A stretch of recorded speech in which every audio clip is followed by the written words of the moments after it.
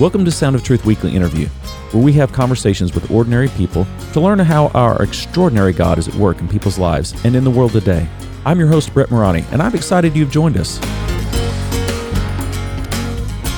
Another week and another weekly interview on Sound of Truth. I am thrilled to have back on the podcast my longtime and good friend, Matt Wynn.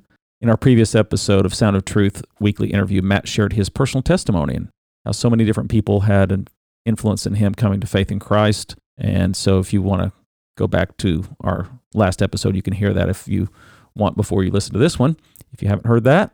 But in this episode, I've invited Matt back on to talk about the book he has written and was published earlier this year, released to the public. And it's about my former neighbor and friend of our family and beloved legendary basketball coach, Rich Herron. Coach Herron passed away Christmas of 2020. Matt, your book was released February of 2022. Correct. Or February of 2021. That was when your book was released. Yes. I'm sorry, February of 2022. I'm wrong. You're right. I'm sorry. February of 22 is when it was released. Yeah. All right. So, Matt, I'd love to talk to you about this book. And then as we talk about the book and about our subject, Coach Herron, let's then, maybe find a few applicational points in terms of the influence a coach has on people and how, as a Christian, he can share his values with the way he coaches and how he coaches with integrity, et cetera, which is certainly true of Coach Herron and his, as we remember him. Sure.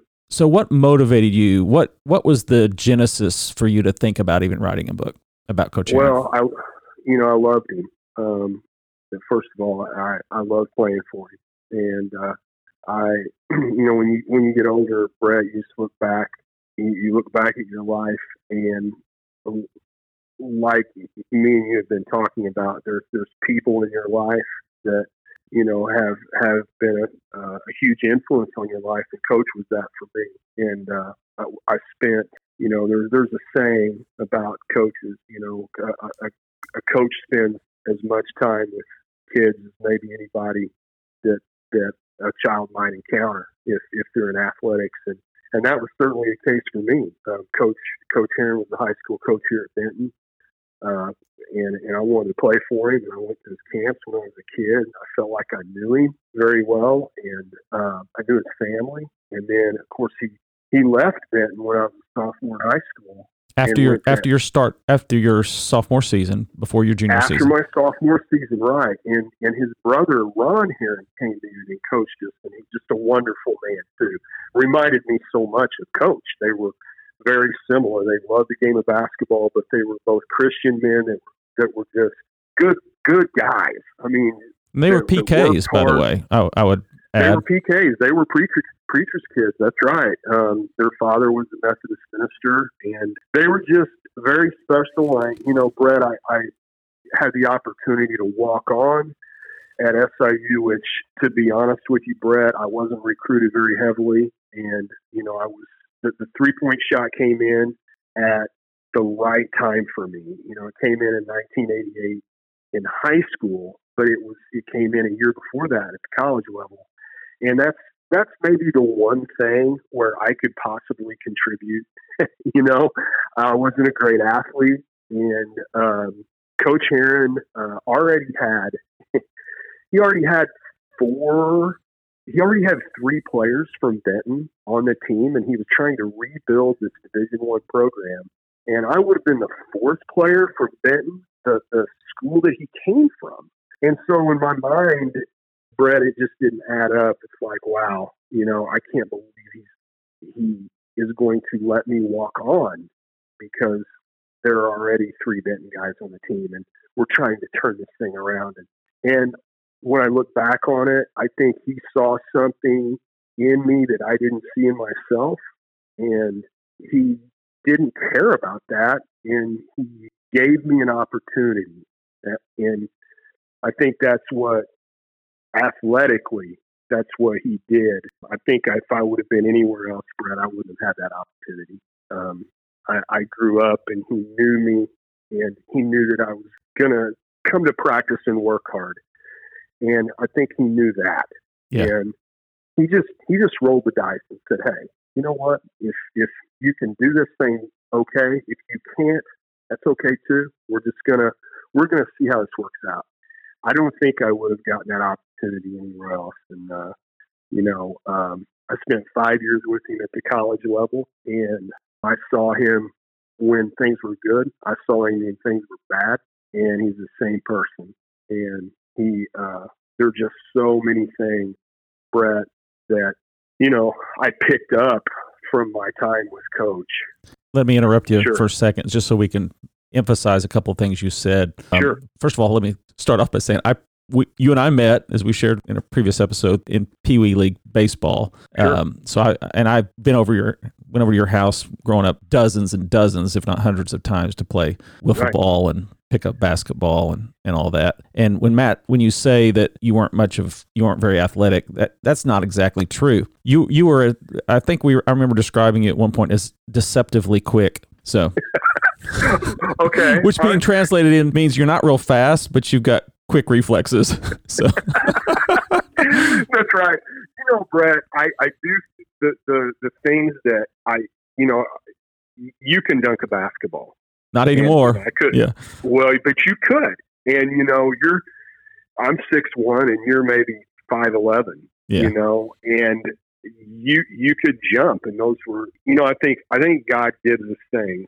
That's right. And whatever you can do with it, you can do with it. And the thing that I felt like athletically that I could do was eye-hand coordination. Yeah, you could shoot Matt. You could shoot the ball, no doubt about it, all day long. And those are things that I think are gifts, and then you've got to refine those things, right, and work on them. And well, let me interrupt you again here to take you to that next point I was going to make. Was you emphasized how Coach saw something in you that you didn't see yourself, sure. And I want to kind of jump out of athletics and just draw the corollary over to the church. Sure. That is so much like in the kingdom of God. As believers, everyone has great potential. And I think that's an important lesson for us to think about, even in the church, is when someone says, well, I don't know if they have much to offer the church. That's crazy. That is a very unbiblical statement. Sure. All of us have gifts. All of us have personality traits and things that the Lord can use in a great way. And we just need to have people that believe. Let's seek the Lord and find out how He's wired you and how He's designed you and what gifts He's given you that can be used to further the kingdom of God. So no, that's so true, Brett. And as a school teacher, me being a school teacher, I'm 3 years away from retirement. So as far as going in the classroom every day, yes, I want to know my subject matter, and I want to. I want to do a good job in the classroom, but ultimately it comes down to, I really do want at the end of every class period, or when my kids are done at a semester, I want them to say, hey, Coach tried to do the right thing with us in class. And I want to be able to go into class going, man, I hope my students can see Jesus in the way I treat them in class. And having patience and having self-control. And you have 28 kids in front of you and you're teaching, you've got freshman kids. I have to remind myself, and God has to remind me every day that that's a big responsibility to go in there. And that the most important thing is when, you're done, that you've shown that to those kids. And that's really good. And you try to have to be consistent. You have to be consistent with that. I really think, when it comes down to it, that's the way Coach Herring coached us. Mm-hmm. He was very consistent with his character, his Christian character in front of his players, as far as pushing us, demanding a lot from us, yet at the same time, loving us well. And I think that's the job of a teacher. That's the job of a coach. That's why I wrote the book, is because when I look back on it, that's what he did in my life. He pushed me to be a better person, yet at the same time, he showed love to me. Mm-hmm. And wow. And he had a lot of people. Coach was shared by so many people. Mm-hmm. I mean, that's one of the very first things that Rod Schertz and myself, we did the eulogy at Coach's funeral, and both of us had the same line. We didn't get together and write it. He had his part because everybody has a different story. You know, Brett, you had your Coach Heron story. Mm-hmm. You had your Coach Heron moment, just like everyone, because he knew so many people. He had a broad reach. So Rod wrote his part of the eulogy separate, and I wrote mine. And one thing we both had in common is we wanted to thank Sue and the family for sharing Coach Mm-hmm. with all of us, because he led a very public life. I mean, he was, but at the same time, what's really neat about it, and something I knew, but it just was reinforced when I did the book, was he was a very good father. He was a good husband. Mm-hmm. He was more than a basketball coach, and I think he lived his life in a Christian way. And Brett, one thing I mentioned in the book that I think is just, as an athlete, as someone that's at a Division I level where you have to win to keep your job and there's pressure, I never saw him resort to saying a swear word to get our attention. Mm-hmm. And man, I mean, now at the time when I was going through, Brett, I didn't really realize the importance of that. But then when you have your family and you have your kids and you look back and you go, wow, we were coached by a guy that was ultra competitive but didn't swear in front of us. How rare is that, right? Yeah, how rare is that today in athletics, in big time athletics? How rare is that? I mean, that's just, and I look back and I go, wow, and there's just nothing but respect for that. And that's something that across the board, that I'm just one player, but as I interviewed other players and other people that were close to Coach, that was brought up several times. And you talk about planting a seed. I mean, Mm-hmm. that's something that everybody kind of agreed on, that, hey, he was pretty solid as far as his character and doing the right things and being honest. Brett, and that's, by the way, when you're competing at Division I college level, he went from high school coach for many years, highly successful. Then Southern Illinois University hires him. No college coaching experience. He steps into the Division I level, ends up leading the school to be able to play in the March Madness tournament 3 times in a row. So he turns the program around successfully. It was really struggling when he took over. And yet he didn't have to resort to cheating as so many schools do. Right. No, he was never going to do that. In fact, I really do think, Brett, when he was hired at Southern, we were on probation for cheating, and by the previous coaching administration there. Right, by the previous administration and coaching there. And he stepped into a situation, I think, in the job interview where his integrity and his honesty may have won him the job. I believe that they were looking for somebody that was just going to be a straight shooter, somebody that had a little success in their background. I mean, it's very rare when you find even a very, very decorated high school coach to move to a Division I level. You don't hardly see that, especially today. I think it was maybe more apt to happen at that time. I mean, Coach was the chief. He was the chief of high school basketball coaches in Southern Illinois. Right. And if somebody was going to get that job from the high school level, it was going to be him. But I think he made that decision easier on the university because they knew that he was going to do it the right way. Mm-hmm. And they took a chance on him, and it worked out. And, Brett, one thing that I wanted to say, too, is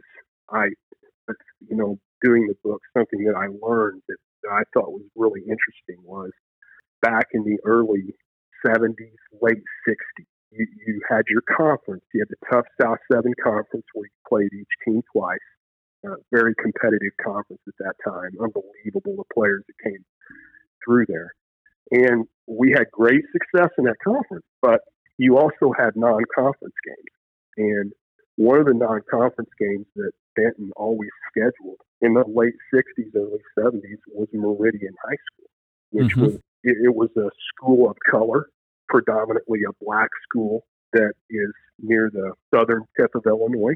And Brett, they were one of the better teams in the state at that time, and they were coached by Jim Biasy, who Jim Biasy is he's kind of like the Rich Aaron, and he was there for years and won many games. And when I looked at that, I remember interviewing Coach Aaron about that game on that schedule, and he's, I can remember him saying, well, we wanted to play the best teams. And the reason I make that point is during that time, there were a lot of competitive high school teams in Illinois that would not play Meridian because they were a school of color.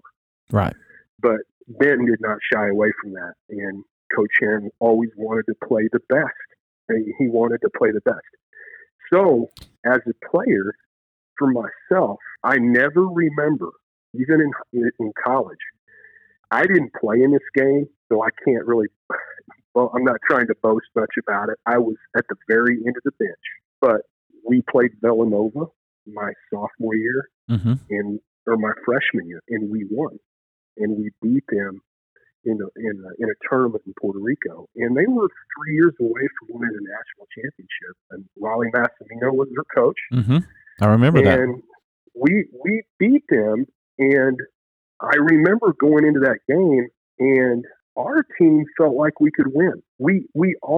I never felt like we were going to lose with him. And I think that, and you can cross that over too. A lot of areas of life. You can cross that over big time, right? Because, Jesus is going to win. Absolutely. And we're not going to, we're not going to fail. We're not going to lose if he's on our side. And I always felt clarify like, that for maybe we have someone out there that's going, oh, there they go. If they think that Jesus is on their team, they're going to win every game. That's not what you're saying at all. No. What you're saying is in the things that matter in life, and wins and losses are fun, and sometimes it matters for a coach for him to keep his job. But ultimately, we're not talking about who wins a basketball game. We're talking about winning in the big things in life, the things that matter most. Yeah, winning in the grand scheme of things. Yes. And it is, that's what I'm relating that to. And I feel like,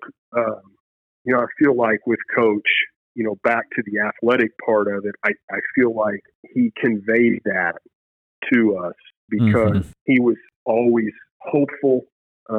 He expected things to go right for us, and he was positive. I never felt like he was defeated. Even when he took the job, Brett, and there were the 2 or 3 years where we weren't winning, and he had to get rid of his coaching staff in his second year, which killed him. He didn't want to do that.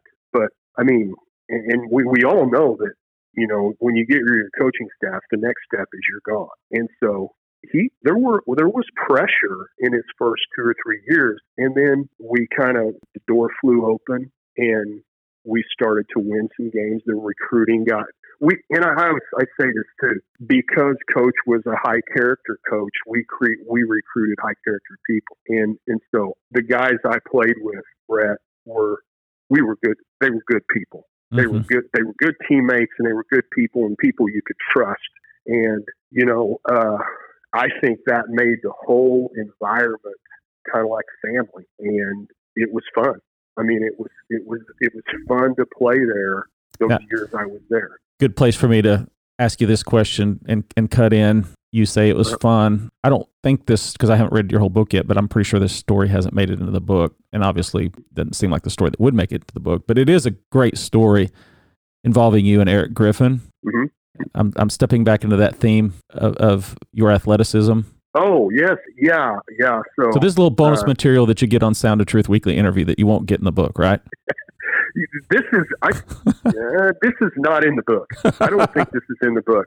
But yeah, so Eric Griffin was one of my teammates. He was a guy that kind of like me. We didn't play all the time, so we were on the bench quite a bit. And we were at Illinois State, and he was sitting by me, and there was a guy named Sam Scarich, not to down him, he's a really good player, who had an injury, had kind of a knee injury, had a heavy leg brace on, And Eric, we were really good friends, so we could say anything to each other. And he turned to me during the game. We were playing Illinois State. He said, "Hey, did you notice that Coach Aaron puts you in and you're always guarding someone unathletic?"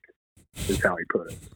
And so I started laughing. We both started laughing. We were just having fun there on the bench. And I mean, Brett, about that time, Sam Skerrich, you hear the horn, and the horn goes off, and Sam Skerrich checks into the game. And he's with this huge knee brace. Huge knee brace around. And I mean, about that time, Coach Aaron called my name. And I mean, we just both started dying. I thought you had said that when Eric saw this kid check in, he turned to you and said, "Get ready to go in, Matt." He did. He said when Sam Skerrich came into the game, he said, "Hey, get ready."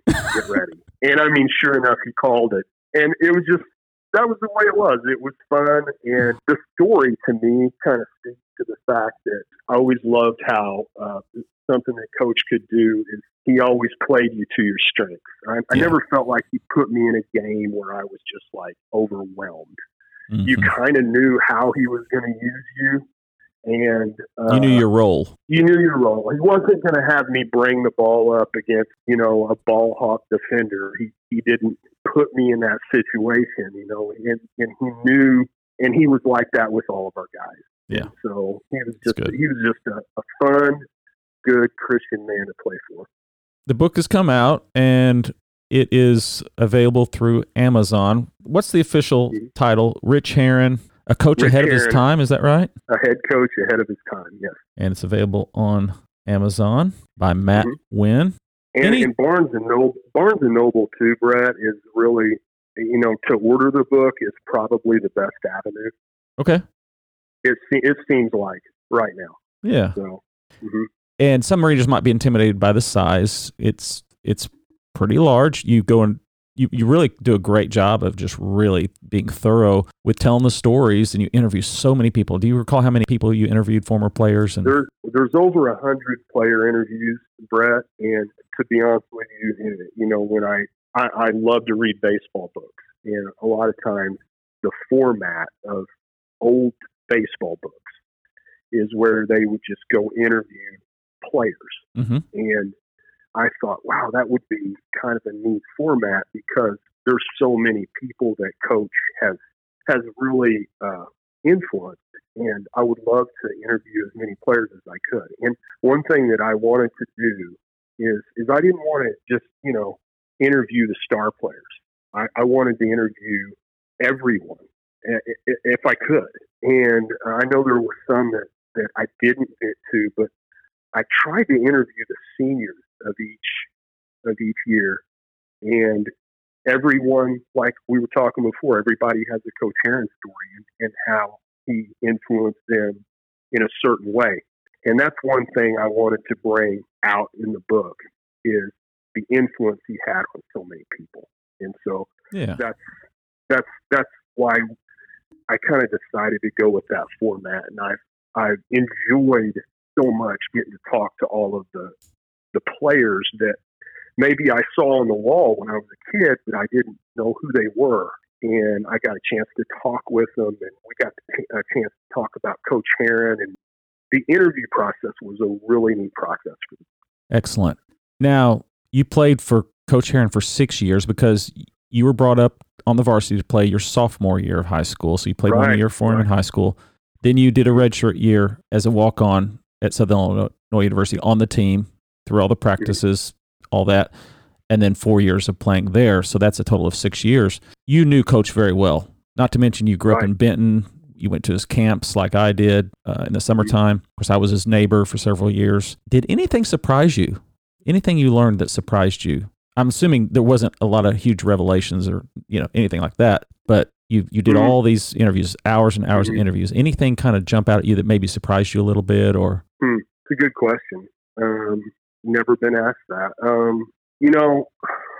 And you don't have to say yes, or you don't have to. You go, no, it's just affirmed everything I knew about him, and that'd be a fine answer as well. I mean, so I think in a lot of ways, one thing that I noticed about Coach, I will say this: and I kind of knew it a little bit, but it came out more when I interviewed Coach. You know, Coach made as a head coach, he makes so many decisions, and they're important decisions. You know, who to keep on the team and who to play. And even though the book is very, very, Coach made a lot of great decisions, but he's a human being, and you know, there were times where those decisions sometimes were tough. Maybe someone was offended. Maybe, you know, when you coach for that many years, not everything is just rosy. And sure. One thing that I noticed about Coach is that, you know, when I interviewed him, he was in his 80s, and he was in a position where he was looking back on his career, and he was thinking about his career a lot. And he really struggled with if there was a situation where he felt like he could have been unfair about something. He really struggled with that. And that was just, I noticed it in our interviews. And when I interviewed Doug Collins, that's one of the very first things he brought up about Coach, is that now that he's gotten older, you know, he looks back sometimes and he regrets maybe a couple of things that, not just game-wise, but maybe a decision that he made that may have hurt someone. Mm-hmm. And, you know, I think that's very human. And I think it's neat that, you know, even though he largely, I mean, he's remembered as very, very successful, very influential to so many people, we are human beings, and we sometimes do make mistakes, and you're not perfect. And no, but it goes back to his character and his upbringing and the moral fiber he had, that some people would just say, yeah, well, so what? You know, I had to do what I had to do. Instead, he cared. I agree. I agree. And I guess that's the point I'm trying to get across, is that, you know, he does, you know, he had a heart for other people, and no doubt about it. You know, he knew that when he was a young coach, you know, that it was kind of his way or the highway, I'm sure. And, you know, as you grow and you get older and wiser, you know, I think all of us can say that in our jobs, that, you know, as we grow and we get older, sometimes our perspective changes on things. And he really cared about those things, and those things were things that he didn't forget, that he, despite all the wins and the successes and, you know, this, that, and the other, in the end, you know, there was a part of him that really worried that maybe he didn't make someone happy. And I do. I think you're right, Brett. I think that means that's a really good piece of evidence that he really did care for people, care for his players.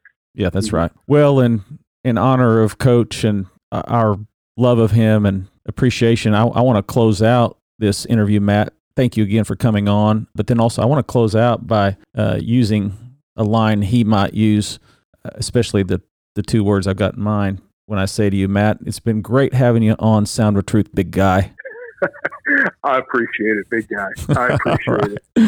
Okay. Thank you, Brett, for the time, and I appreciate the opportunity to share my testimony and talk about Coach Herron, two things that I love to talk about. Yeah, that's awesome. Thank you very much for having me. Thanks, buddy. Appreciate it. Mm-hmm. Thank you. Thanks for listening to this episode of Sound of Truth.